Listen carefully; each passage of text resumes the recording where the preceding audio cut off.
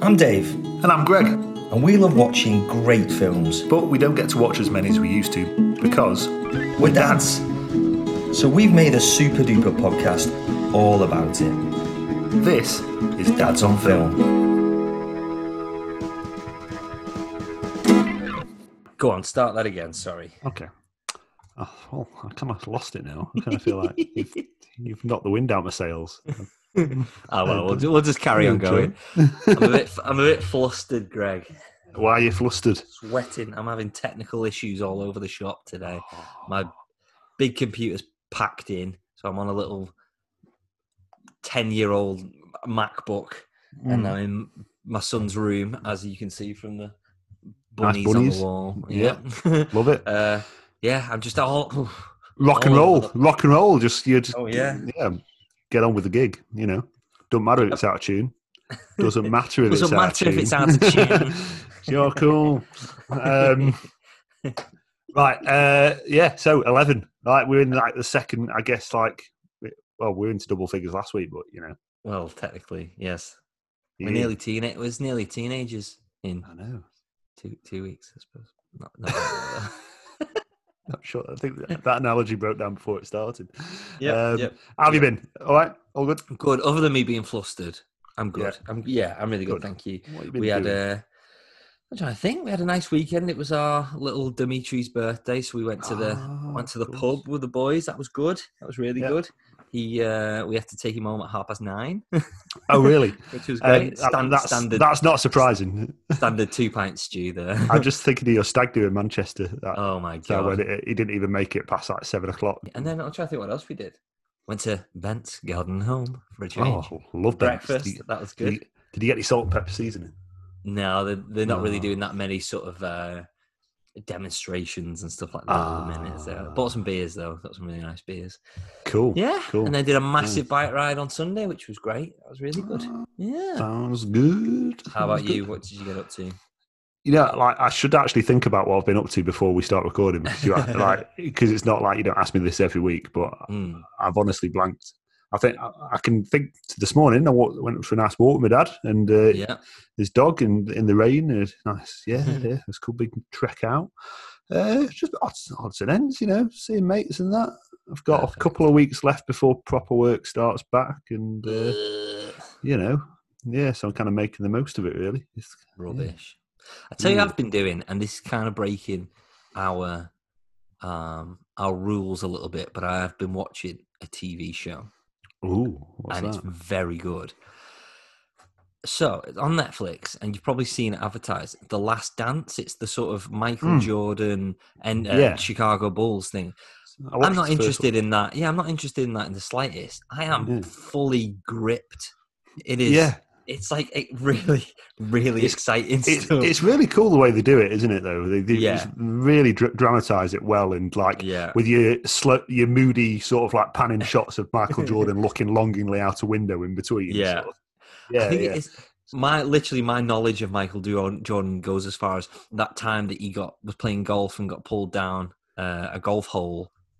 By Bugs Bunny. By Bugs Bunny. That time. Yeah. I think that's literally all I know about Michael Jordan. and his mate Bill Murray. It's really, really good. Really good. Yeah, I've enjoyed that as well. I've enjoyed watching that. It was cool.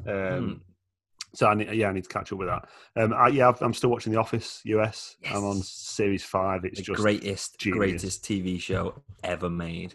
Yeah, and you know, I'm figuring out that TV and movies can live along my life side by side. I can, especially when you got like 22-minute episodes. You just like I'll sneak one of these in, sneak another one in. Yeah, I'll do another one. Gets addictive. So, have we had any messages?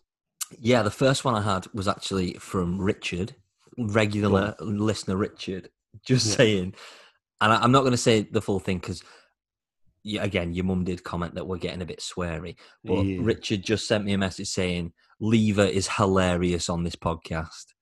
So this is going back to last week's episode 10 with our fantastic guest, Lever. So he outwitted us. Film fights. He outwitted us. He said Lever is hilarious. Well, he's not allowed back on.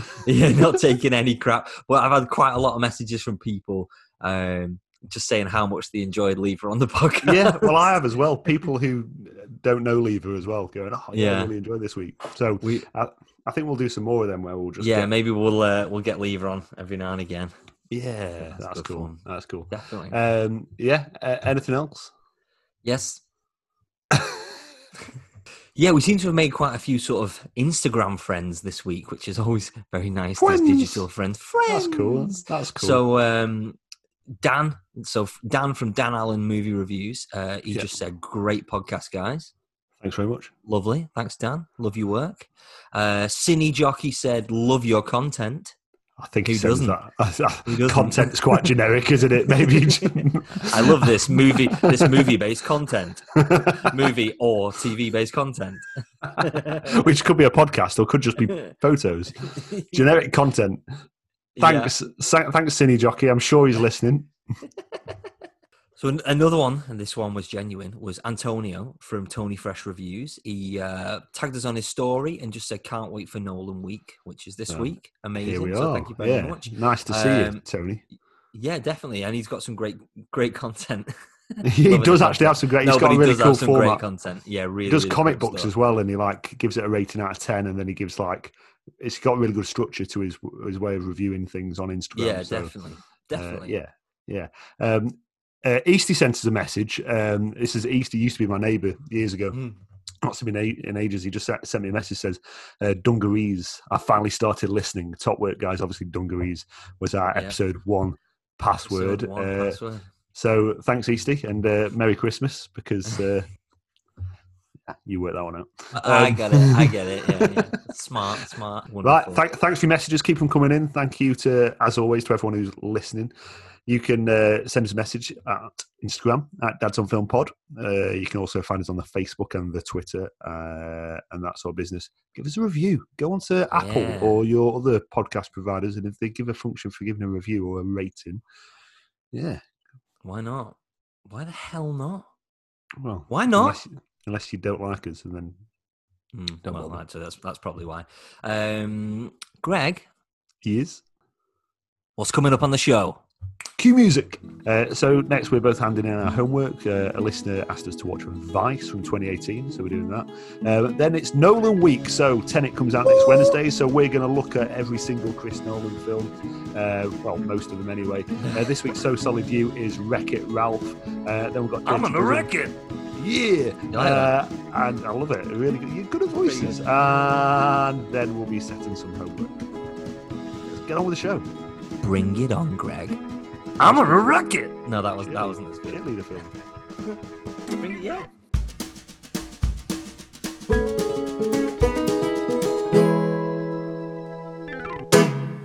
Homework. We've both got homework this week, David. So last week, Richard sent us a message on Instagram asking us to watch Adam McKay's Vice from 2018. Did you do it, Greg? I did it, yeah. Yeah, I watched it. Good. I actually watched it in parts, actually. I watched it in chunks because I couldn't find the time to get it through it all in one go. But yeah, I've watched the whole thing now. Okay. But to be fair, that's what Rich does. Rich watches 20 minutes of a film, gives up, text his reviews whilst he's watching it. He sent me a picture of he started watching The Lighthouse. Did I tell you this? And I just texted him and said, you are going to hate this film. This is not your type of film. So I messaged him back a few days later and I was like, what did you think of Lighthouse? He said, didn't finish it. I was like, I'm not surprised. Oh, there you go. Yeah, fair enough.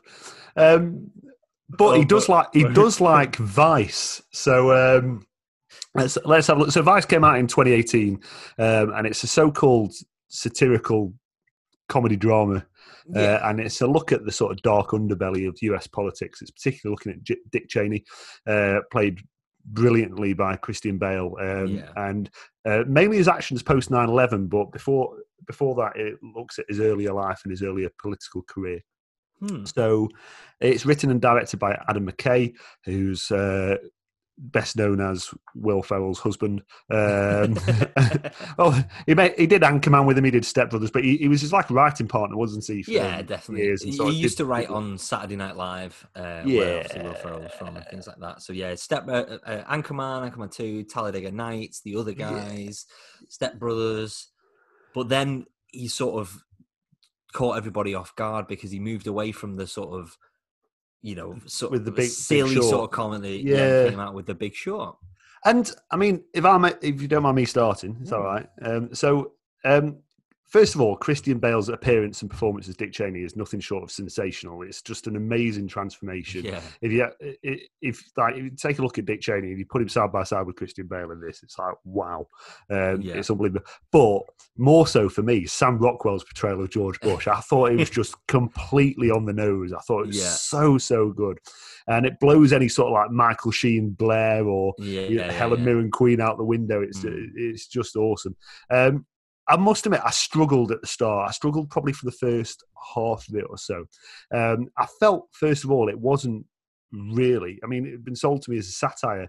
It wasn't that satirical, really. It was strange. No. It was kind of, didn't really know, didn't have a firm sort of identity of what it was either side of sort of like satire or sort of biopic, really.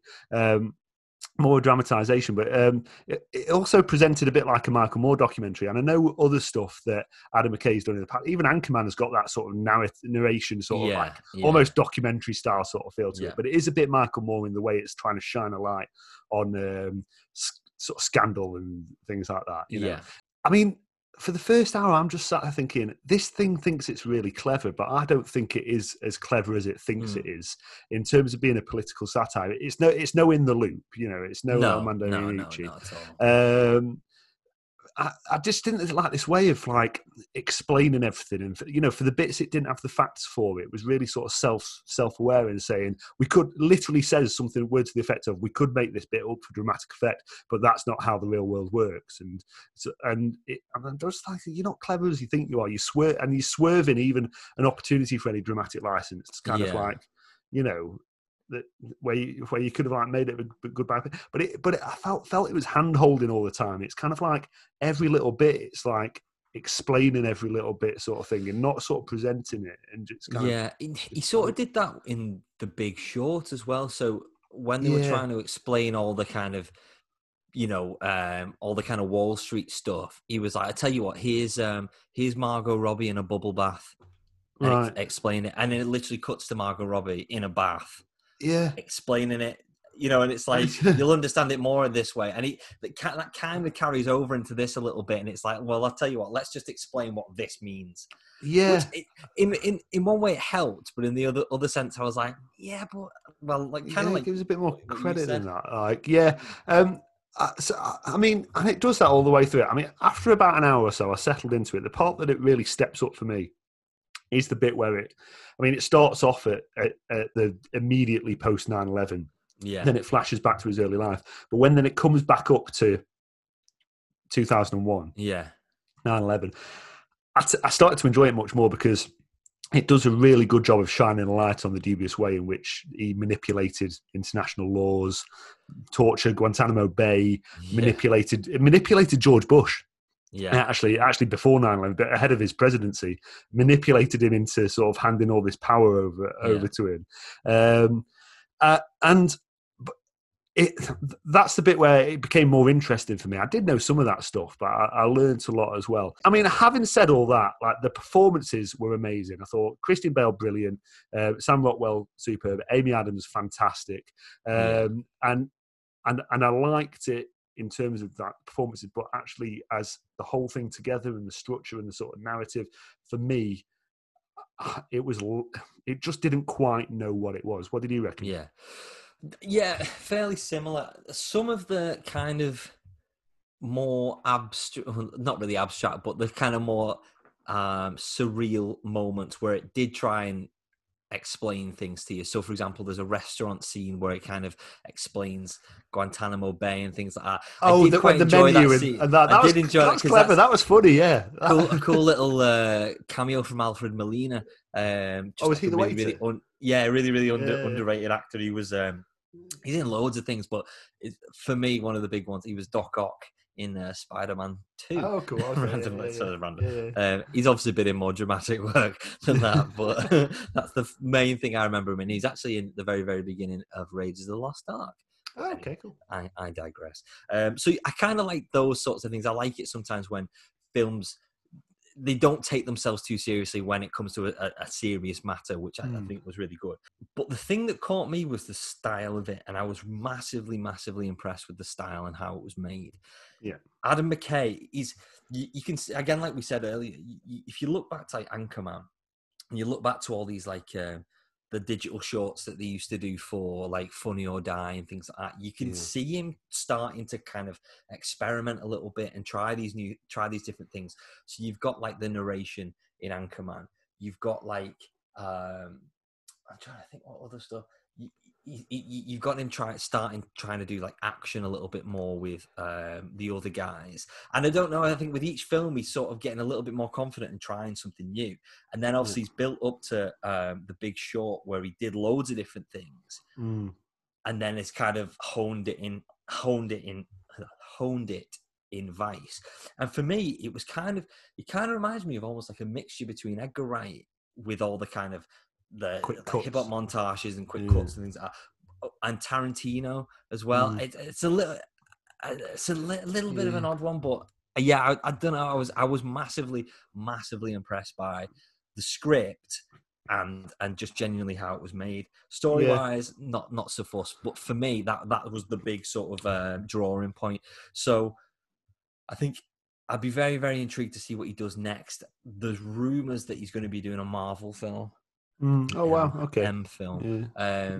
I much prefer films that are more nuanced and kind of like will present things to, and you can make your and own allow mind me up. to make me. But but it literally tells you this. However, on the other hand, we've both admitted that we didn't really know anything about this. And now I've learned loads. Oh God, yeah. I've learned loads. I just say it. Sam Rockwell is George Bush. He's so good. It's genius. The bit that I really loved, and it was in all the trailers, but was just the conversation where Bush is like, "I want you as my VP," and he starts going like, "Okay, I'll take foreign policy, the military, and all that." Give me the more mundane things. You actually see like because he fishing rod. Plays fishing. What am I talking about? He goes fishing, and you just see it's hook. And then the next one is line, and then sinker. But it freeze frames Sam Rockwell as if he's been caught by the cheek. But that I thought was that kind of style, brilliant, really good. However, again, the rest of it is fairly heavy-handed. Where can we watch Vice, Greg? You can watch it on Amazon Prime Video. So head there. And I will say it's worth a watch. Like I've been a bit quite critical of it, but. It's just I prefer more subtle stuff. Well, let us know what you thought of Vice, and don't forget to send us films you want us to watch for homework.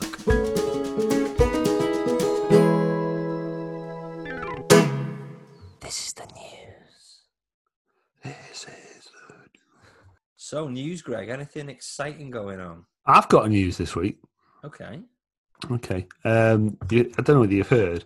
Will Smith and Will Smith and Kevin Hart, a remake of Planes, Trains and Automobiles, which I don't know how I feel about that, because obviously Steve Martin and John Candy, 1987, it's a great film. It's amazing. Such a good film. And to be honest, it's been remade already. I mean, so many films have taken him. Oh, yeah. Like Due Date for one. Due Date, that's the one I was thinking of, the Zach Galifianakis one. It is just Planes, Trains and Automobiles. Yeah. But there have been others that have been very similar as well. Do we need Will Smith and Kevin Hart? What is wrong with me today? Kevin Hart doing Planes, Trains and Automobiles.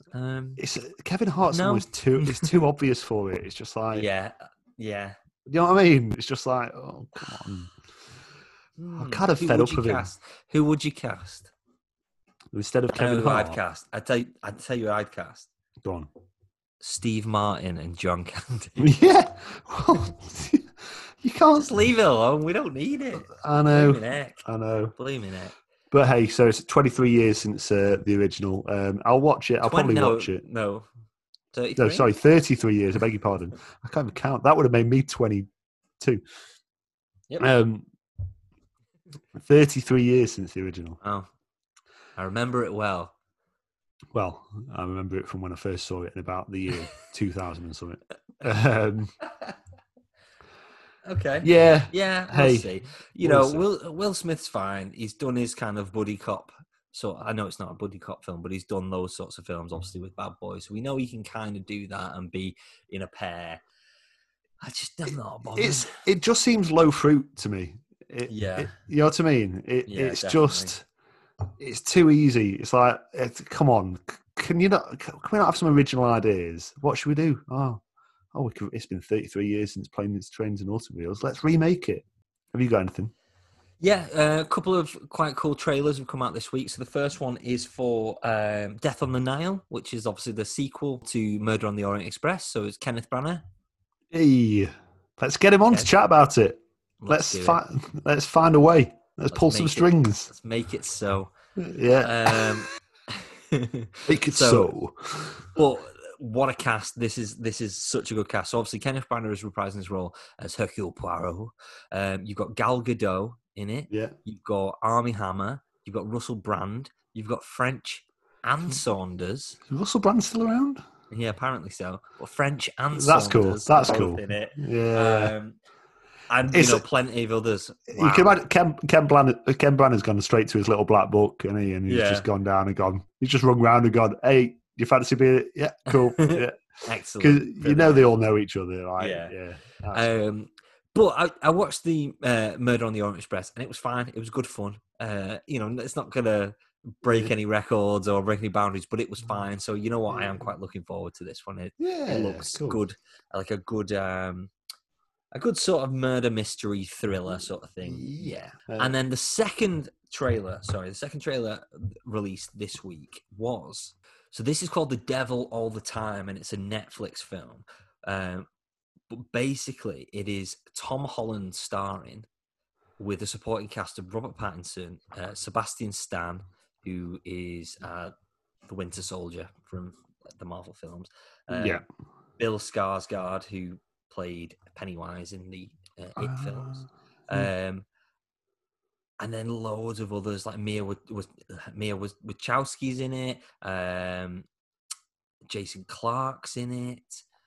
Okay. Just like a really, really good sort of solid cast, but it looks super dark. Just like the plot on IMDb is, Sinister's characters converge around a young man devoted to protecting those he loves in a post-war backwoods town teeming with corruption and brutality. Doesn't give much away, but it looks so dark. And again, as we said earlier, I said a few weeks ago, Pattinson looks crazy in it. So he is everywhere at the moment, isn't he? But I mean, he's kind of established himself now, and everyone wants him, which I think for good reason. I know I do. Hello. Don't tell your wife. Edward. Is that his name in Twilight? It was, yes. It looks really cool, super dark. I'm very excited to see what happens. I'm looking forward to seeing Tom Holland away from Spider-Man as well. So cool. See what happens with that. Okay, so that was the news.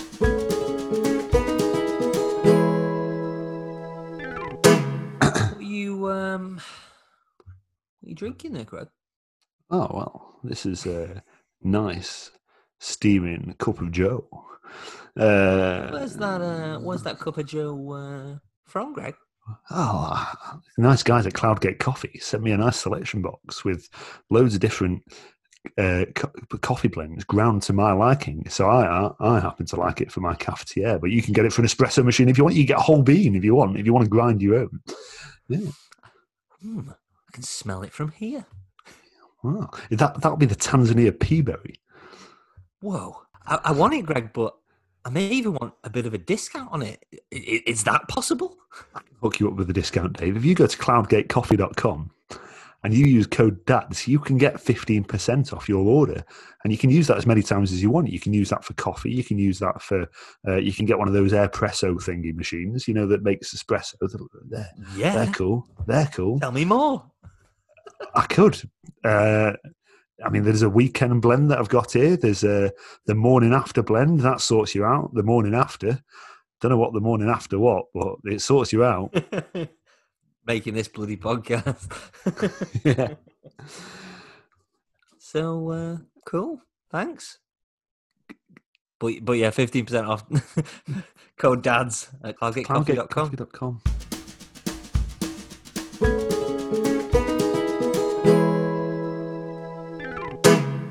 Do a Hans Zimmer Nolan noise.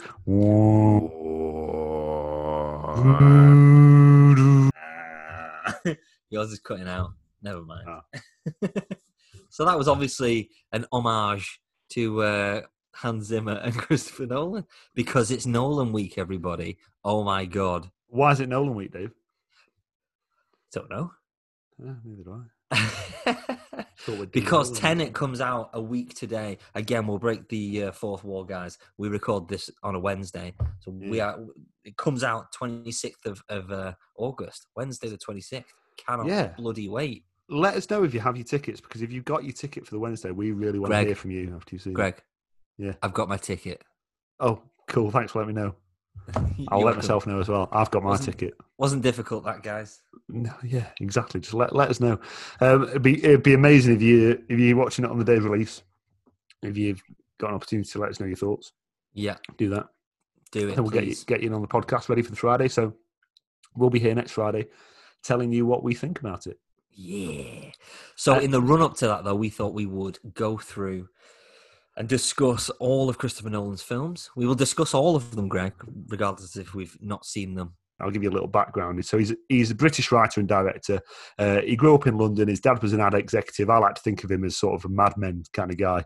Yeah. And his mum was an American flight attendant. And on a lot of his work, he's collaborated with his younger brother, Jonathan Nolan. So Jonathan's often Jonah. as a writer or producer on a lot of his films. So, but Jonathan Nolan does a lot more sort of TV work. So the big ones, Westworld. Yeah, definitely. Yeah, and also he works closely with his wife Emma Thomas as well on a lot of his films too. So in 1998, he had his first feature that was called Following, but the big one was in 2000, Memento. That kind of grabbed attention. We'll speak a bit more about that in a bit, but I think the thing that made him a sort of household name was when Warner Brothers kind of took a punt on him, really, and gave him the Batman Begins, and consequently The Dark Knight and The Dark Knight Rises. So the whole of that trilogy. I mean, for those who don't care for his work, firstly, I'd say, you're wrong to not care for his work. But, I mean, secondly, whatever you think of his films, I'd kind of urge people to appreciate that he's quite unique in a way, because he's a visionary, and there are other visionaries, cool, but I don't know any other visionaries who managed to persuade studios to give $200 million to make the film that they want to make. And he doesn't seem to compromise. He doesn't seem to have to compromise on his artistic vision in terms of the end product. I can't. Why should he? If you look at the top 10 highest grossing films ever, and three of his films are in there or something like that. He's made Warner Brothers billions and billions of dollars. Exactly. It's ridiculous. And he can literally do whatever he wants now. And Warner Brothers kind of go, all right. So he has made 10 feature films to date, and we've seen most of them. And we are massive fans of a lot of them, and but we're going to pick them apart a little bit as well. So going all the way back to, like I said, 1998, Following, that's something that neither of us have seen, have we?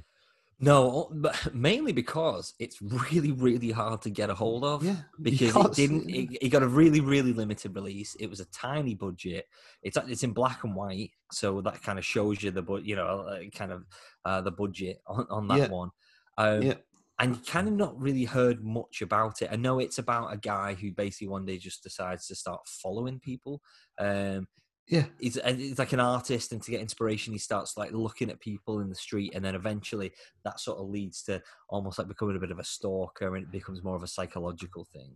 And it was made on $6,000, and anecdotally, I hear stories about some of the creative decisions they had to make in order to make that work on the budget. So, if a character, if they originally wanted him to have a gun, they had to decide that instead he was going to have, I think, a hammer. You know what I mean? As a weapon and things like that. So, I'm obviously really intrigued to see where he started. And what that was like compared to his more recent films. So 1998, that kind of set him up for his next film. And this is the one that grabbed attention, isn't it? Memento, which I've not seen in many years. It's so good. It's one of the, it came out at the time where studios were starting taking risks on smaller directors to make these kind of independent films, like much smaller sort of indie kind of films, kind of off the back of like when Nicolas Cage won the best actor for Leaving Las Vegas. Yes. That's when studios started going, all right, well, independent films can be taken a little bit more seriously. So let's start putting some money into them.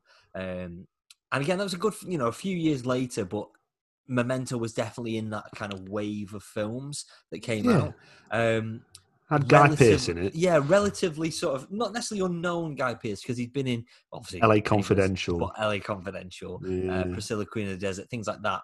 But he wasn't necessarily a leading role at the time.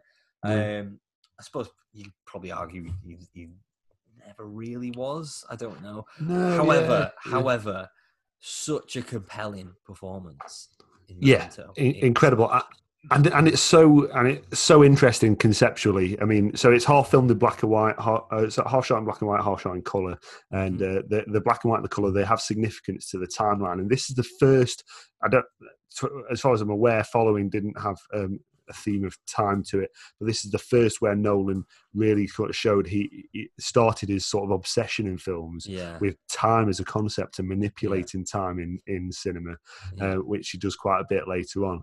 But just on that, I think every single film from now on, there is a certain aspect of messing about with time and timelines and things like that. Yeah, and that's I think that's the kind of like there's two things that link Chris Nolan films heavily. Well, there's a lot of things that link all his films, but the two biggest ones are time and Michael Caine. Michael Caine. Michael Caine isn't in Memento, but we'll speak about Michael Caine later. But he's in a lot of his films. So yeah, I mean, really, really interesting. You could watch Memento several times. In fact, I don't think it's a spoiler to say. So it's presented in a shuffled fashion, Memento. Yeah, it plays out backwards, basically. Part of it does. One of the timelines does. If you're looking at the main kind of key timeline, the film actually plays backwards. Yeah. And that was the whole point. That was the whole kind of the marketing push behind it. The guy, he lost his short-term memory or something. So he's got amnesia, write himself notes, tattoo notes on himself, because literally within 5 minutes he's not going to remember what's happened. Yeah, and it goes. But he kind of tricks himself as he goes on, like because he kind of like Anyway, Don't say anymore, Greg. No, but great cast again. Carrie-Anne Moss is in it. Really good performance there. It's just a wicked little film. Cool film. That was 2000, and then moving on to Insomnia, which was the first studio release he had. Big studio release, I mean, I'll hold my hands. I've not seen Insomnia either. That's the other one that I've not seen, but you have seen Insomnia. Yeah. So Robin Williams and Al Pacino. What a cool duo. Is it Hilary Swank? Hilary Swank in it as well? It's been a while since I've seen it, to be honest. Hilary Swank's in it. Hilary Swank plays the detective. Yeah. So, kind of set up for Insomnia is Al Pacino is a cop who goes to Alaska, basically, to investigate a murder. And I'm not going to kind of go into the details. Something happens, and I try not to give it away. There's a murder, okay, and somebody witnesses this murder. However, because of the whole daylight thing, in Alaska, I don't think there's one nighttime scene because it all takes place in daylight. And Al Pacino is just so struggling to basically fall asleep. He's kind of he's awake for days, and then he'll sort of nod off, but it starts playing with this kind of mindset, this kind of psychological thing. He doesn't really know what's real, what's a dream, whether this is again almost a little bit like The Lighthouse, whether he's been there for days, whether he's been there for hours. It's really really good. Al Pacino's excellent in it, but it was one of these times where Robin Williams did a dark, psychotic sort of character, and he's really, really creepy in it, and it's wonderful. Really cool. And you can definitely start seeing Nolan sort of trying trying his style a little bit. Do you know what I mean? With like quite sort of sweeping landscapes in Alaska, the huge, massive. It wasn't IMAX, but these really, really wide lenses and things like that. It's a beautiful film, and it's a really good sort of psychological thriller. Brilliant. And that was the first time Nolan worked with Warner Brothers as a studio. Oh, okay. And did Wally Pfister? He did the cinematography for it. Yeah. So obviously, like since then, he did Inception with him, and The Dark Knight. He did like Transcendence as well. Well, he directed Transcendence. Yeah, but he did the cinematography for some of his other work. So yeah, I mean, another reason I've not seen Insomnia is because you can't seem to get it anywhere. So there you go. Again, as I say, I watched it a few years ago. I can't remember where it was. I saw it. I maybe even had it on DVD at the time or something. But it is a great film. Really, highly, highly recommend it.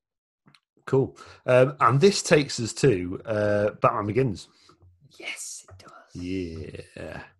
So, I mean, I remember, I think I've spoken about it in an earlier episode when I first saw Batman Begins. So I just finished my GCSEs. Me and my mates, our dads dropped us off in Abersock at my mate's Grand's Caravan, regular listener Ben's Grand's Caravan, and left the six of us there for a week. And, much fun ensued. But in one of the days we walked into, I think, Abersock, and there's a little, really sort of tiny cinema there, that was sort of an old theatre, I think it was, and we watched Batman Begins, and I could not believe what I was seeing. It was complete. Straight away I knew it was a game changer, because there had been other superhero films up until then, but all poppy, bright colours. Even the darker ones of the Superman, the original Superman, Christopher Reeves. You think X-Men? You reckon is darker? I suppose it was. Yeah. But Batman was it was a grown up. It was a real grown up. And I suppose coming off the back, the Batman itself, its reputation was in tatters, wasn't it? After Batman and Robin and the bat nipples and all. Well, it's like everyone had had a pick, like vultures. Everyone had had a little pick at the remains of Batman and tried to do their own thing of it. But it felt so refreshing, because as an origin story, it was just. I was watching it thinking, first of all, this speaks to 16-year-old me. It's like it's a bit more grown up as a sort of like superhero film. But also, and I think a conversation for a later date is comparing Batman Begins to the first Iron Man in a way, because I think as origin films, they're very cool in a similar ways. You watch them thinking, God, this is plausible. Anyone could be this guy, sort of thing. You know what I mean? Not anyone. So before you had to have a lot of money. But as well, it was just clear that Nolan had this artistic vision for it that he did not waver from. It was beautiful. Absolutely beautiful in the way it was shot. Well, that's what they said. They said it's an art house superhero film when you think about that, and it's like it is. And but to be fair, all of his films are that now. Insomnia was an art house. They're big budget art house films, and that's what makes them unique. Wonderful. The thing for me with Batman Begins, I always just remember going, and again we were like 16 at the time, going, "Oh my God, this is an absolutely mega cast." In a Batman film, considering we'd come from Arnold Schwarzenegger, Uma Thurman, George Clooney, whatever, but these not particularly like great actors now. But then looking at this, and you've got obviously Christian Bale, who I knew from American Psycho.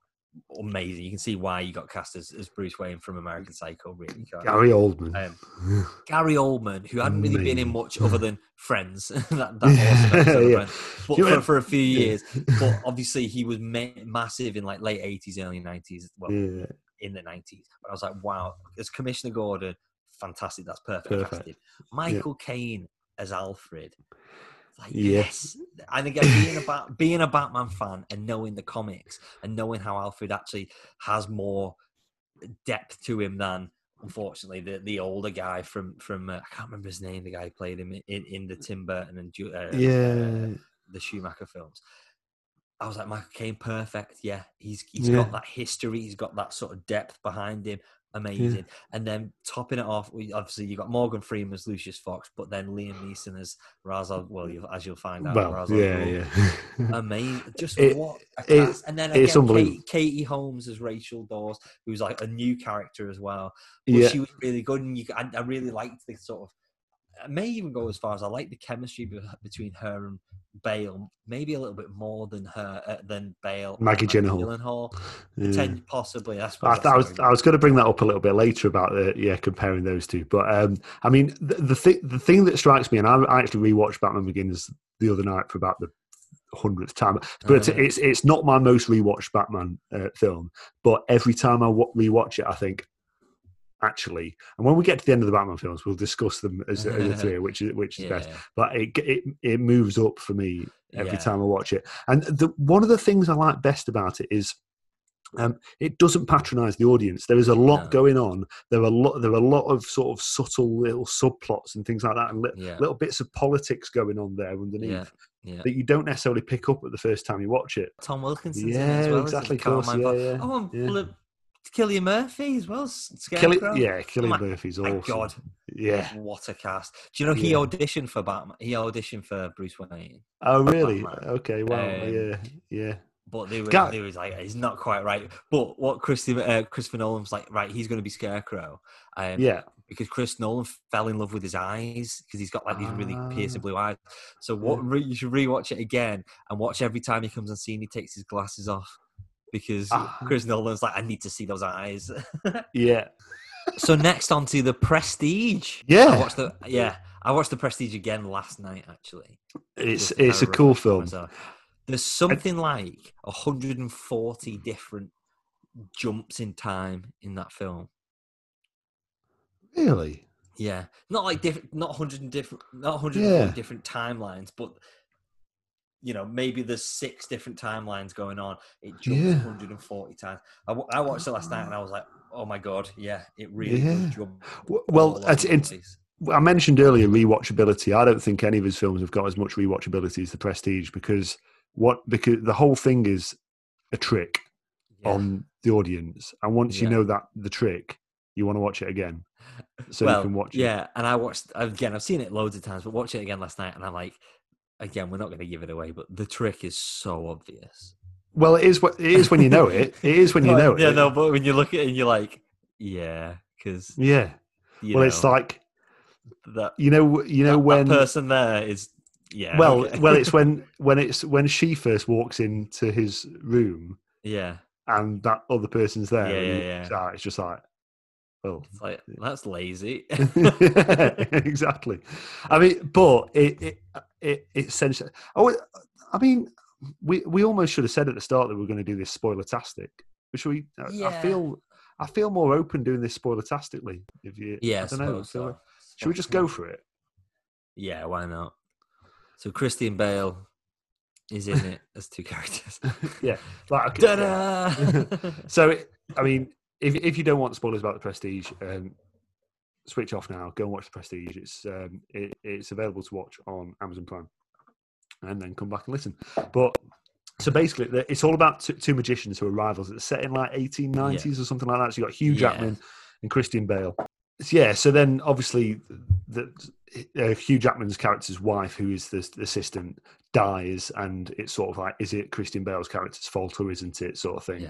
And that sort of sets them off as being rivals because they both go on to have careers as magicians. But the clever thing is, the whole thing is this trick.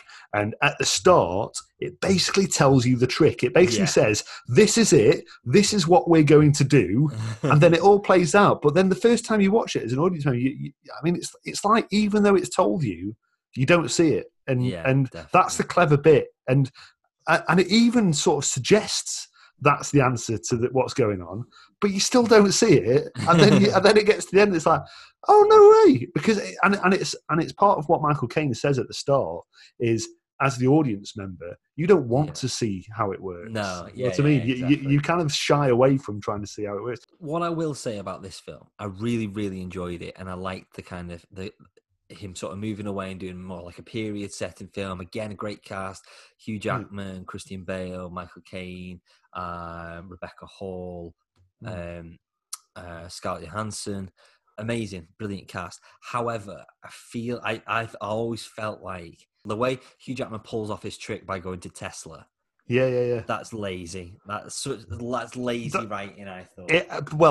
And I think I texted you the other day after watching it, and that's the thing that ruins it. I love magic. I'm not a good magician at all, but me and my mate Will, Will, used to do magic shows when we were kids for our families and stuff like that. And just as Captain Hook. But yeah, probably. But one of the things I love otherwise about this film is that everything's explainable. Everything's got rational explanation. Yeah. And the whole Tesla machine, science fiction stuff, just completely ruins the whole thing. It's like, well, you've lost me now. You've lost me because you brought science fiction and actual magic into it. And that's... Yeah, I can't. It's amazing. Apart from that alone, it really lets it down. The late David Bowie as Nikola Tesla. Yeah, and that's cool. Andy Serkis as well. Yeah, brilliant. It could have been an amazing film, and it is a very, very good film. But it's just, to me, it just felt like right. We need some sort of twist. Okay, let's do that. And to be fair to Nolan, I felt a bit let down by a Nolan film. Well, yeah, but to be fair to Nolan, it's based on a book, I think. It is. But I get. Yeah, he could have done what he wants with it.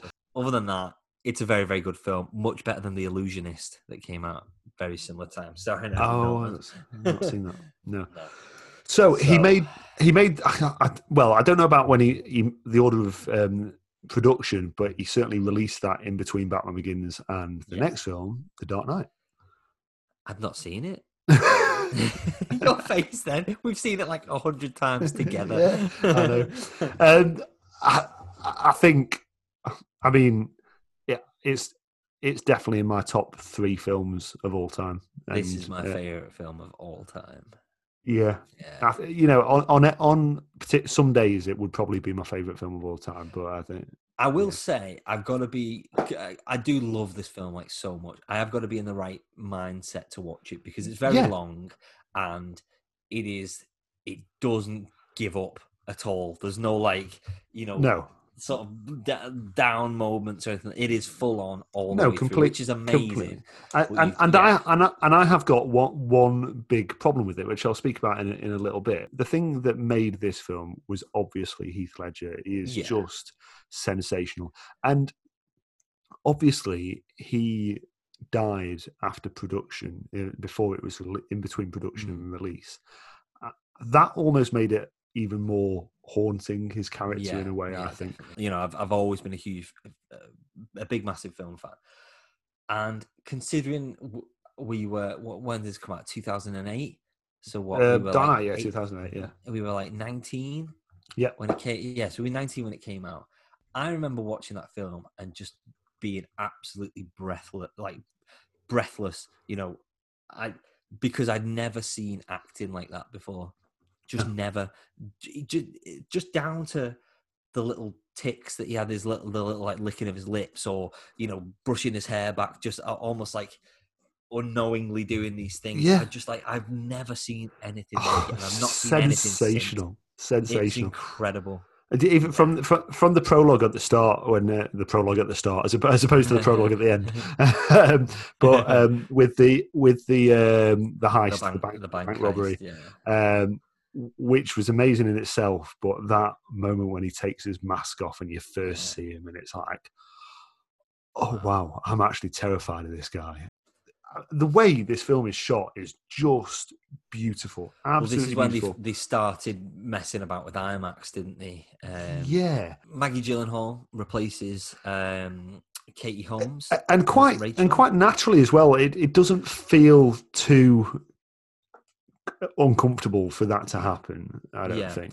I think the thing I was saying earlier, but I felt like I liked the chemistry between Katie Holmes and Christian Bale more, is because actually that's kind of the point of this film, because she's with Harvey Dent, amazingly played by Aaron Eckhart. You kind of there isn't as much chemistry between her and Bruce. She's kind of a little bit annoyed at Bruce, isn't she? A little bit. So, but and I actually don't think Katie Holmes could have played the character that Maggie No, Gyllenhaal again, plays. she gives her a bit more. She gives her more attitude. She gives her more Yeah. kind of confidence and a bit more. And Kate Holmes is softer, isn't she, in Batman Begins? Yeah, definitely. And I mean, the most notable. This is the most notable where I mean, massive input from Hans Zimmer's soundtrack. It was just adds so much to this film. And that sort of content, you said it never drops pace, but I think, and part of that is with Zimmer's soundtrack is like, and it's like, one act scene finishes and it's on to the next. Something like an electric guitar with like razor blades on it or something like that. Wow. And that's the kind of Joker, that long drawn out noise. Yeah, amazing, absolutely amazing. What a villain the Joker is! That the disappearing pen, that bit is just. I mean, it doesn't pull any punches in terms of it. I mean, you don't see the sort of gratuitous bits, but I mean, it's almost what you don't see is better in a way. Definitely. Like when the tryouts, we're going to have tryouts. Snaps the pool cue and gives. But even it's like when you see like you don't see the whole Scar, the Scar story and how it changes like 3 times or whatever. We don't need that. We don't need to see what happened to him. We don't need that backstory, and that's what makes it even 10 times better. Christian Bale is incredible in this film. He is. The only irritating bit is the Raleigh. Oops. That's the only thing that has been poked fun at since. And of course, it's shame in a way. But if that's all, I love I just think Christian Bale's so good because he's the first. You can argue Michael Keaton, but I think he's the first one where you care about Bruce and Batman the same. Whereas like Michael Keaton's, he's Batman more. You know what I mean? And you kind of care about that. Nobody cares about Val Kilmer. Nobody cares about George Clooney. Yeah. And I think Christian Bale, because he's such a good actor, he really kind of gives depth to both sides of it. But I think a lot of why you get that depth from Bruce Wayne as well, and yes, it's Christian Bale, but also Michael Caine and those tender moments between Michael Caine and Christian Bale. There's some really sort of like poignant bits of dialogues, like even like some people just want to watch the world burn and things like that. But it's those interactions between them when it gives Bruce Wayne's character a heck of a lot of depth because of how much Michael Caine cares so deeply about him, and I think with that you care about him as well. It's just cannot stress it enough. It's made $1 billion now at the box office, and that says all you need to know. So moving forward to 10 years ago now, which makes me feel old. 2010's Inception. So how do you follow up The Dark Knight, one of the most critically acclaimed films of all time? Inception. Something I dreamed up. Well, I think it's the film he'd wanted to make. I think I'm just pulling sort of anecdotally what I've heard. I think he'd had it and wanted to make it for a while before, and it was sort of like he'd made The Dark Knight and was then at that point able to go to Warner Brothers and say, "Can I have $160 million to make like this film that I want to watch?" And they were like, "Yeah, mate, of course you can." No worries. So, Inception. If you've not seen Inception, you need to see it. It stars Leonardo. How have you not seen Inception if you've not seen Inception? Joseph Gordon-Levitt, who we've spoken about a lot on this program. Ellen Page, who's brilliant in it. Tom Hardy. Cillian Murphy's in it again. And obviously Michael Caine, amongst others. And so go on, give us a little bit of like a sort of setup to Inception, if you can. Inception takes place in a world where you can access your own dreams and you can access other people's dreams and sort of share them together. That then leads to people undertaking what they call dream heists, so extracting information from other people via their dreams.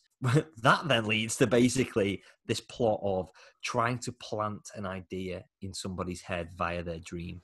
Does that kind of make sense? I'm really enjoying watching you sort of squirm and find a way of like actually lay out this story. And to be fair, none of that matters because actually the point is they go into a dream and they want to plant this idea. So in order to plant this idea, you go into another dream within that dream, and then they decide to do the unthinkable, which is go into another dream within that dream. I feel like I'm going to be editing this section a lot, Greg. Yeah, that's fine. But back to the idea of time. So with every dream state you step into, time stretches.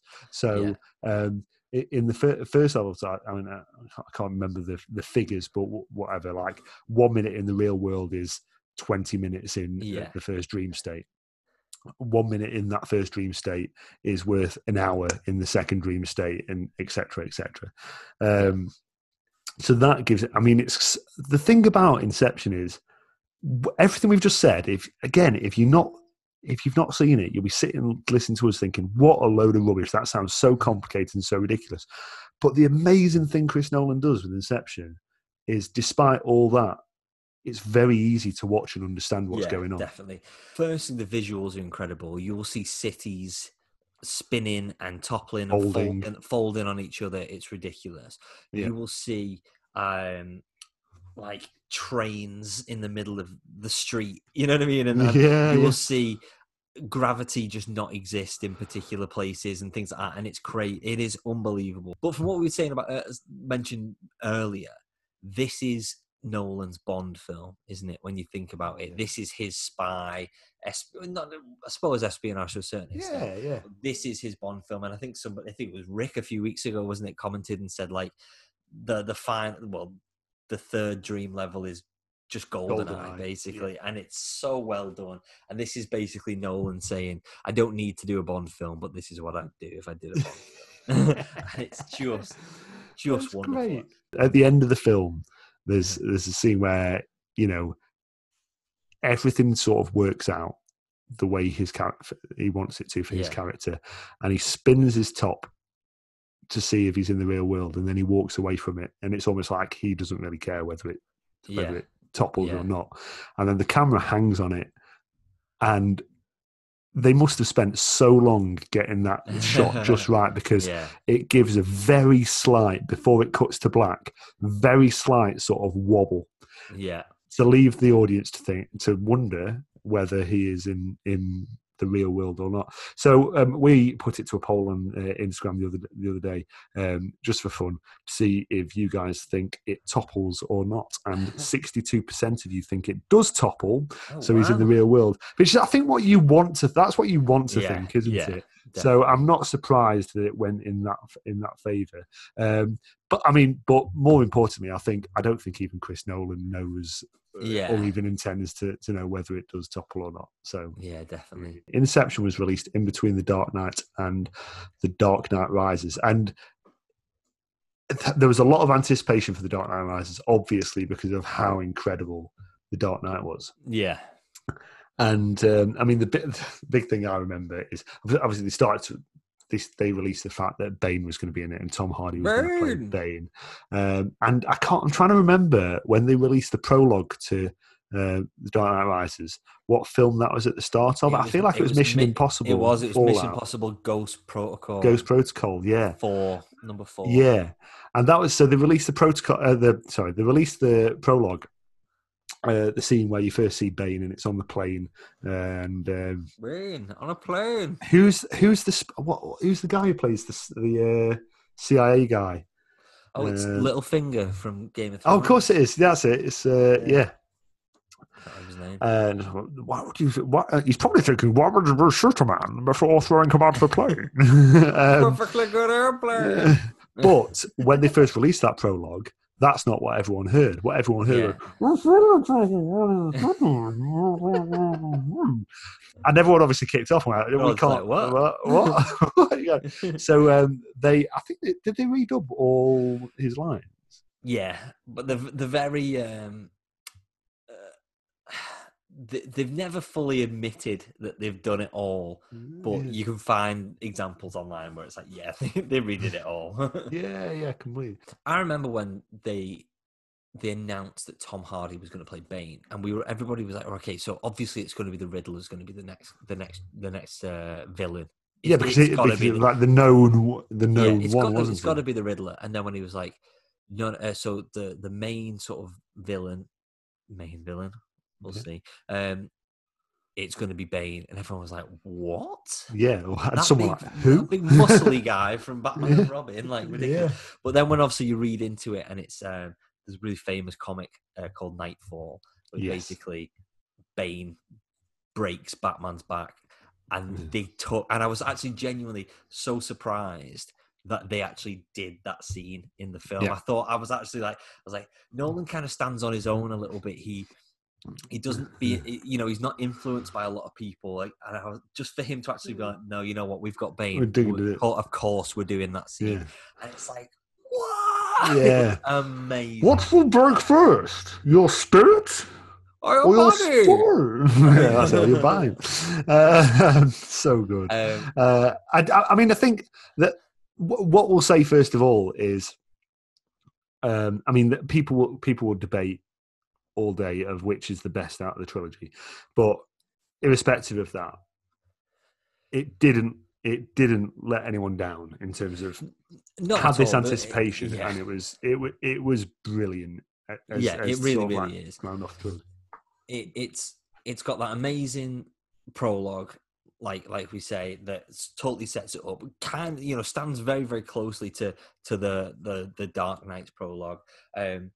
It's got, and once again, an absolutely amazing cast, bringing in some new people as well. Joseph Gordon-Levitt is in it as that character. We'll say a cop for now. Yeah.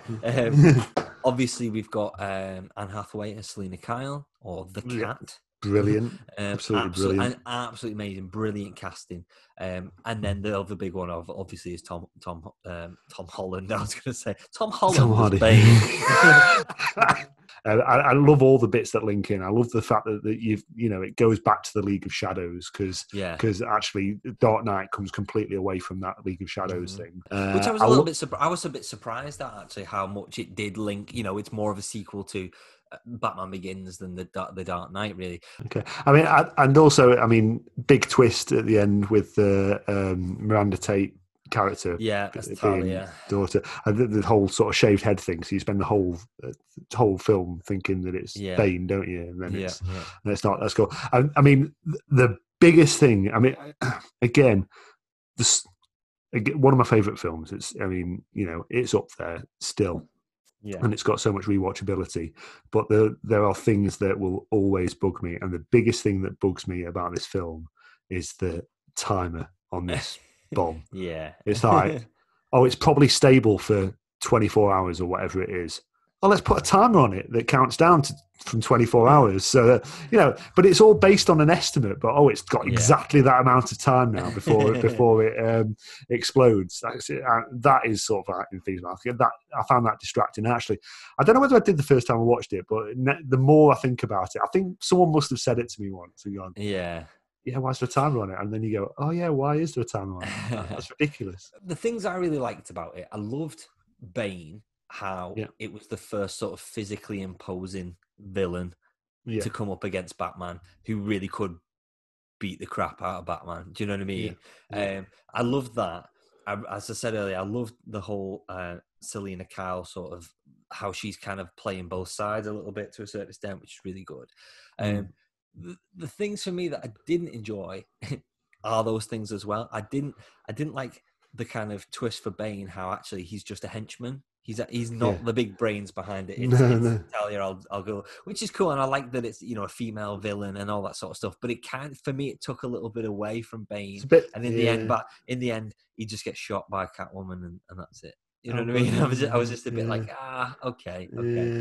Yeah. However, that ending, moving past the timer, but that ending and with the restaurant, and again, all the different timelines there coming together. It's another spinning top, isn't it? Yeah, definitely. That flying out, you see the explosion. You've got Joseph Gordon-Levitt's thing going on with him picking up his, all that sort of stuff, and going to find the waterfall scene, and then that restaurant scene. It is beautiful. Yes. However, it would have been better if you didn't see Bruce. If you didn't see them and you just saw him sort of nod and that was it, I'd be like, oh. Yeah. Is he nothing at Bruce, or is he not? You know, is it somebody else? Is it you know? And I think that would have been a slightly, I don't know, just a more thought provoking ending, I suppose. And so what do you? I mean, do you think it is conclusive?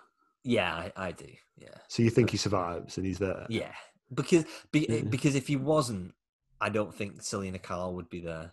Yeah, but again, it's all got so much rewatchability. But you're right. If it had, in terms, if you think back to the Inception wobble in the, I mean, they must have, how long must they have spent getting that? You know, let's go forward another frame, let's go back another frame. No, like getting it to the right sort of moment. But actually, yeah, that was quite sort of broad strokes in that sort of ending. Is just like, oh yeah, let's just show them at the end. Where they could have made it more ambiguous, couldn't they? Yeah, definitely. I mean, either way, it rounded off the trilogy. It is nicely. a wonderful. It's, you know, the best, in my opinion, the best trilogy there is. It's a lot better than Toy Story trilogy. Yes, it's not a trilogy. Well, I know it was before, obviously, 4 came out. Yeah. So that was 2012, Dark Knight Rises, and then in 2014, Interstellar came out.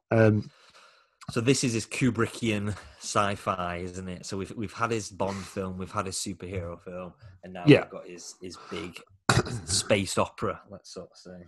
Yeah, and I think, I mean, in the grand scheme of cinema, if it wasn't Nolan's name attached to it, I'd probably think, oh, it's a really good film. Yeah. But I think almost because it's Nolan, and I kind of think so much of your work is better than this. Yeah. I hold it to a higher standard than I would if it wasn't a Nolan film. I mean, I'm watching it, I'm thinking, well, it's basically Red Dwarf without the jokes, and it's like, or it's a Wall-E live action remake. You know, some of it is silly. Some of it is so. I mean, some of the science is stupid for a start. Well, then actually, some of the science is bob on as well, though. Some of it is. I mean, they had an advisor that they worked very closely with, who's this physicist. Was it Kip Thorne? Yeah, I made that up. Is that right? Who didn't he do Contact as well? Probably. Yeah. Anyway, so it's all very practical. I didn't feel the emotion of the time stretching thing. I didn't feel the emotion of Matthew McConaughey's character leaving his daughter. Really. Well, I just think the whole him leaving his daughter was just very contrived. You know, like at the beginning, it was like you wouldn't leave that easily, and you've only had one conversation with these people, and now they've convinced you to go. Oh yeah, it was ridiculous. I mean, I get it. So the whole thing, for those who aren't saying, it's sort of the end of the world is looming, and they need to move. They need to find another hospitable planet in order for the human race to survive, and that is big stuff. Yeah, but it didn't feel like a big deal. Anyway, no, I think really, it's a good film, as you say, but it's nowhere near his other stuff. I think just the things just to note on it, visually, it's incredible. Like I've not seen many films that are as visually sort of stunning as this. You know, the whole sort of black hole thing.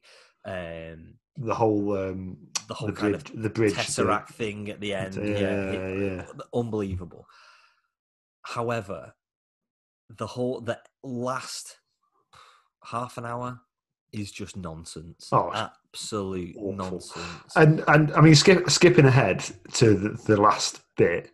When he, I mean, we said we're going to do spoilers, but when he finds his daughter, and his daughter's an old woman, and she's lying in a bed, and all the family come around her, as if the whole film has been about seeing his daughter again, and then it's like, "Oh, see ya," and he just goes off like as if.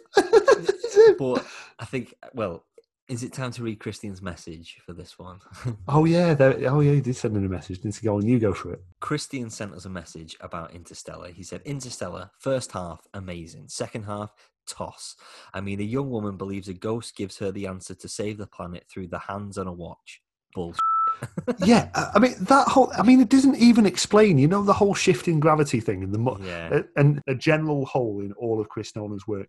What he does visually is amazing. What he does with scientific concept is completely like in another world. Yeah. That is all amazing. In that respect, he is a complete visionary and just one of the best filmmakers, not just of our generation, but of many generations. Yeah. But his downfall is emotion and tenderness, and actually feeling the human connection. He doesn't always. Sometimes he manages it all right. The one point I'd argue with that is Alfred and Bruce, and especially Alfred at the graves. Yeah. I think what you've got there is great actors and bringing the things. So Matthew McConaughey's not, in my eyes, the greatest actor by a long shot. The scenes on the water planet were pretty great, like really harrowing. Oh, the waves! They're not mountains; they're waves. That's amazing. That's really good. Yeah. It's definitely worth a watch, but I don't think many people are going to come away going, I really liked that film. It's not a terrible film, but as Chris Nolan films go, it's not a great film. So let's move on to number 10. Yeah, Dunkirk. So this is Dunkirk, which came out... Well, go on. I was going to say, which came out 2017. 17? Yes. Yeah, wonderful. Yeah. And this is, on the face of it, you'd think he's completely drifting away from anything he's done before. It's not. There's no sci-fi element to it. Yeah. And he managed to do it. It's like it's basically a war film of the Dunkirk landings, and the fact that all these men had to be retrieved from the beaches, Dunkirk. But he still manages to do his time shifting thing incredibly in it, and it is so well done in this film. It's beautifully shot. And it was only when you see, for me, and it's quite late on. It's only when you see Cillian Murphy again. Yeah, because he's in it a couple of times, isn't he? And you see him again. I'm like, it's totally different timelines going on. To actually think about it, to have it explained to you about this, you've got a long timeline, a medium timeline, and a small timeline, and it's cut in between the three of them. And then it all gets to the point later on in the film where they converge. Yeah. But it sounds overly complicated, but when you watch it, it all completely works. And you're just like, oh yeah, this works. I've only seen this film once. We watched it on the IMAX in Manchester. But I still remember like everything about it. Because this film is incredible. Who else would have made a war film like that? Like no one else would have made that, and it's crazy. It's like the guy when I first heard the guy who we love, who made Inception and the Batman trilogy, is making this war film at Dunkirk. It's like what? But he manages to put his mark on it, 100%. It's so wonderful that the whole sort of on the beach stuff could be a silent film. There's very, very, and to a certain, there's. Well, that's part of very little dialogue.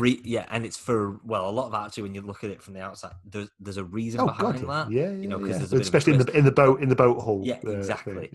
But it could be this silent film. It's and it's done beautifully. And Cillian Murphy is amazing as this sort of shell shock soldier. You've got and Bane comes back into it. I'm in a plane. We're survivors. And Uncle Ken's in it again. Uncle Ken's in it. Yeah. Oh yeah. Mark Rylance. Oh, he's the guy. He's the dad on the boat, isn't he? Yeah. Yeah. So Mark Rylance as well. It's just so well done. And again, a lot of like mainly practical effects. They even put like cardboard cutouts on the beach in the horizon of soldiers stood up, so it looked like there was more people on the beach. Did you see this? It's so cool, so well done. But it just shows like a respect to films and a respect to kind of old sort of war films as well. Yes, and just this sort of attention to detail. It's just unbelievable. Lord knows what else he'll do in the future. Yeah. But I'm really excited to see it. Yeah. Quentin Tarantino said this was his favourite film of the past 10 years. Really? Yeah. That says a lot as well. Yeah. So there you have it, I suppose. That's the first 10 Christopher Nolan films. Yeah. So we asked as well, I mean, back to the Dark Knight trilogy, we asked you guys to put them in rank order, best to worst. And it's quite a difficult thing to do. I mean, Elliot said he ranks 1 and 2 equally. So he says Batman Begins and Dark Knight on equal footing, which I think that's quite difficult to argue. It'd be interesting to know why he's done that, and he's put Dark Knight Rises at the end. Alisson, clearly trying to be provocative, says all SHIT personally. Where's Spider-Man? Go away, Alisson. Jack says number 1, Dark Knight, because Joker and Harvey Dent. Number 2, Dark Knight Rises, just amazing, just not as amazing. And number 3, Batman Begins, still good. We also asked a bit of a daft question of which out of the 4 characters that Michael Caine's played in Chris Nolan's films so far. So that's Alfred Pennyworth, obviously, Cutter, I think it's John Cutter off The Prestige, Professor Miles off Inception, and Professor Brand off Interstellar. Which is your favourite Michael Caine? And it was almost unanimously Alfred Pennyworth, apart from someone called Jesse, said number 4, Professor Brand off Interstellar. Which really, he's a baddie. Yeah, just again, probably just trying to be controversial. So, thanks for your input into our Instagram polls. Yeah.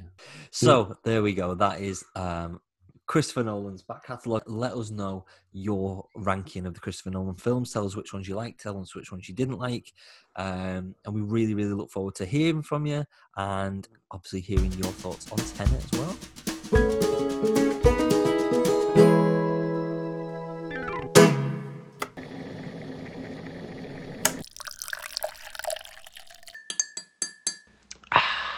PG Tips. So this week's So Solid You / PG Tips is Disney's Wreck-It Ralph, directed by Rich Moore. Directed by Rich Moore, who co-directed Zootopia, which is one of my favourite animated films. Came out in 2012, which seems like absolutely ages ago. Yeah. And I mean, really, really cool concept. I mean, it's funny, we've spoken not so long ago about particular game characters being adapted into movies. Now, Wreck-It Ralph isn't a known game character. It's not. From what I understand now, it's a completely made up game character. However, they include, because Wreck-It Ralph is a character within a game in an arcade. Yeah, Fix It Felix. Fix It Felix is the name of the game, and they're all linked through their power sockets. And there's this little like hub, a bit like in an Inside Out sort of way. It's these sort of like beings within that you don't get to see, but they're sort of there running between. And within that, there are some sort of known game properties, if you like, that are sort of cameoed, or some of them have even speaking roles throughout. So you've got Sonic in there, you've got Bowser and Dr. Eggman, what's it called, Robotnik, a few others as well. There's the ghosts from Pac-Man and things like that. Yeah, that's really cool. And when they have the Bad Guys Anonymous or whatever it's called meeting, and when they all leave the room and they're actually in Pac-Man, it's really clever. Sanjeev or something from, I think he's from like Tekken or Mortal Kombat. There's a few others as well, aren't there?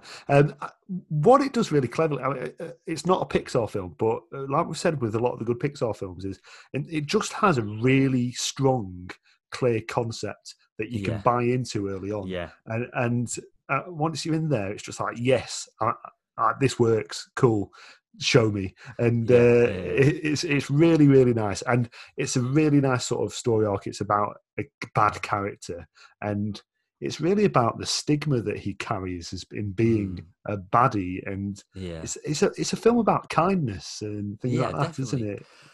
And when he makes friends with the princess, spoilers. But I think, again, I always go on about these messages in these like family films, but I just love them, especially in this one. It's so nice. It's about friendship. It's about what's underneath. It's not about it's not all about looks and things like that, because obviously Ralph is this big sort of intimidating sort of character. It's not about that. You can be friends with the cute little princess, and I don't know. It's just got this lovely sort of warm touching feelings to it. Really cool ideas. I mean, my kids absolutely loved it, and they like computer games now. I play the Wii with them, and they know Sonic and things like that. And they love that idea of being inside computer games. Yeah.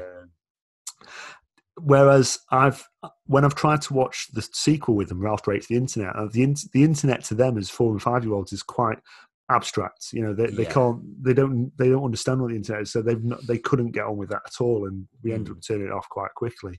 But again, this it's just a simple idea that just works beautifully. Yeah. Animation's incredible. I always remember the scene where the game isn't Halo, but it's basically Halo. Well, it's kind of Halo / Call of Duty, isn't it? Yeah, to a certain extent. In fact, it's called Heroes Duty. Yeah. That in particular, like the animation in that is incredible. It's so like beautifully made. It's really well. Jane Lynch is the voice of the.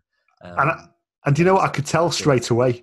Yeah, it looks a little bit like it. Yeah, completely. Yeah. But even just John C. Reilly as Ralph, it is a very beautiful, like I wouldn't even say like nuanced performance a little bit to a certain extent. It's not this like big over the top sort of performance. He's quite sort of a bit low key as well.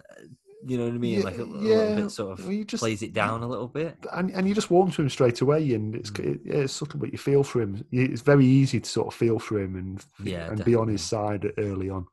Yeah. Even though he's causing all this destruction and things like that. So one of the reasons we chose Wreck-It Ralph as our So Solid You this week is because you can see it on the television on BBC One. On BBC One. Terrestrial. Not BBC Two. BBC Three. Don't start. BBC One at 4:30 on Saturday afternoon. So you'll definitely be tuning in. Yeah, on Disney Plus or on Disney Plus. But or you can put a tape in and set it to record.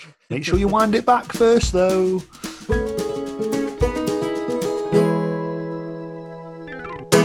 In keeping with Chris Nolan, so the films we spoke about earlier on, they're all films that Chris Nolan has basically written and directed himself, but he's also produced on other stuff. So in keeping with Chris Nolan's theme for this week's Dirty Dozen, we decided to put, controversially, Man of Steel, so the Superman reboot from Zack Snyder from a few years ago, Man of Steel against the sort of sequel to it. Was it the one directly after, or was the one in between? Yeah, it's one directly after. So Batman versus Superman: Dawn of Justice. And 64% of you said Man of Steel. Now, I think when we put these against each other, I think people think we're saying, what is your favourite? But actually, the real question is, now, which do you want to hear us review? And I think I would have liked to be doing a 12-word review of Batman vs Superman: Dawn of Justice, because it is one of the most appalling films I've ever seen in my life.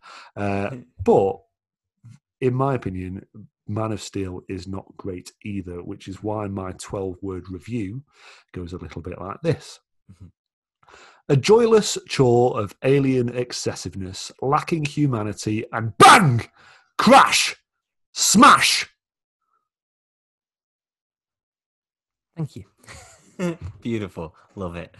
Yeah. Mine says, potentially the start of something great. Oh, how wrong we were. Martha!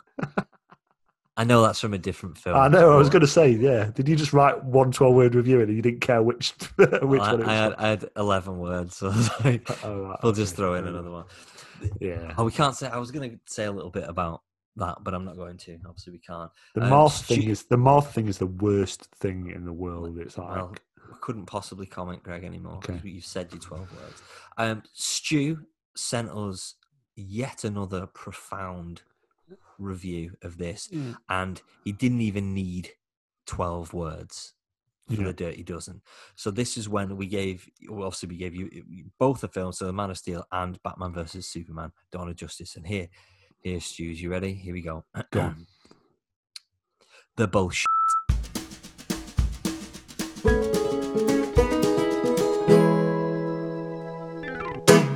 So, Greg, we've been sent some homework this week via Instagram. Excellent. I love homework. Give me more homework. Give me more homework. So Julia messaged us on Instagram and said, potential homework task, watch Peanut Butter Falcon. Heartwarming depiction of building friendships and independence and a few killer wrestling moves thrown in for good measure. Amazing. I mean, I've had this on my watch list since it came out. I've been really wanting to see it. And I think the reason a lot of people, Julia's not the only person who's recommended it to me recently. I think it's because it's just come out on Netflix. Our non-listener in Australia, Kev, messaged me a few weeks ago and said, you need to watch Peanut Butter Falcon. It's really good. There we go. So it must be worth watching. I look forward to watching that this weekend. That's cool. Yeah, definitely. Cheers. Came out sort of when Shia LaBeouf had released 2 films. He'd done Peanut Butter Falcon and he'd done Honey Boy, which was this kind of almost like autobiographical sort of film. And they both got really, really good reviews. So I'm genuinely looking forward to seeing it. Awesome, yeah.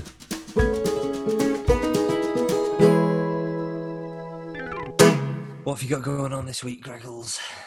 Well, tomorrow it's my sister's 30th. So we've hired a canal boat for the day. Oh, nice! So I did a stag do on a barge once. Oh yeah, that was Mark's. For Mark's, yeah. It was carnage. So I'll give my sister a little happy birthday on here. I know she doesn't always listen on time because she doesn't do much on time. But happy birthday anyway. Yeah, happy birthday, Hattie. So yeah, I'm doing that and. Don't know what else. Oh, well, obviously, watching Tenet next week. Are we? What's that all about? Oh, I'm back 45 minutes or so. Longer than that, Jesus. What are you doing this weekend? Not tons. Sort of Saturday. My niece turned 16 on Sunday, so we're going to go and see them and have some food and some drinks and stuff like that, which is going to be fun. Cool. But other than that, not much. The nice, relaxed one. We've had a few sort of busy weekends. It's nice to do not much. Out.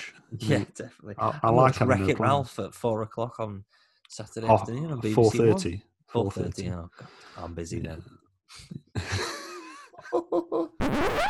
Oh no, Dave! We forgot to do a password for the podcast. Hang on, Arthur. Yeah. Give me a password. What's the password? Daddies. Oh man, it's very late on this Friday morning. Yeah. As always, get in touch on the Instagram at Dads on Film Pod and the Twitter and whatnot. Yeah. Take part, be involved. Let us know your thoughts. It's what makes this podcast go round. Yeah, definitely. Check out Cloudgate Coffee, cloudgatecoffee.com, and for 15% off, use code DADS. Yeah. Anything else to add, Dave? Yeah, send us your... I'm not going to say it, Greg. We've got a full episode. You're trying to taunt me. I'm not a performing monkey. I just unlike. I just thinking back to speak about Heath Ledger as the best Joker. Oh, shut up. Who's the worst Joker? Jack Nicholson. No, how dare you? He's a good Joker. We all know. I'm not going to do it. I'm not rising to your taunts. Fine. Although I hate Jared Leto. That'll do.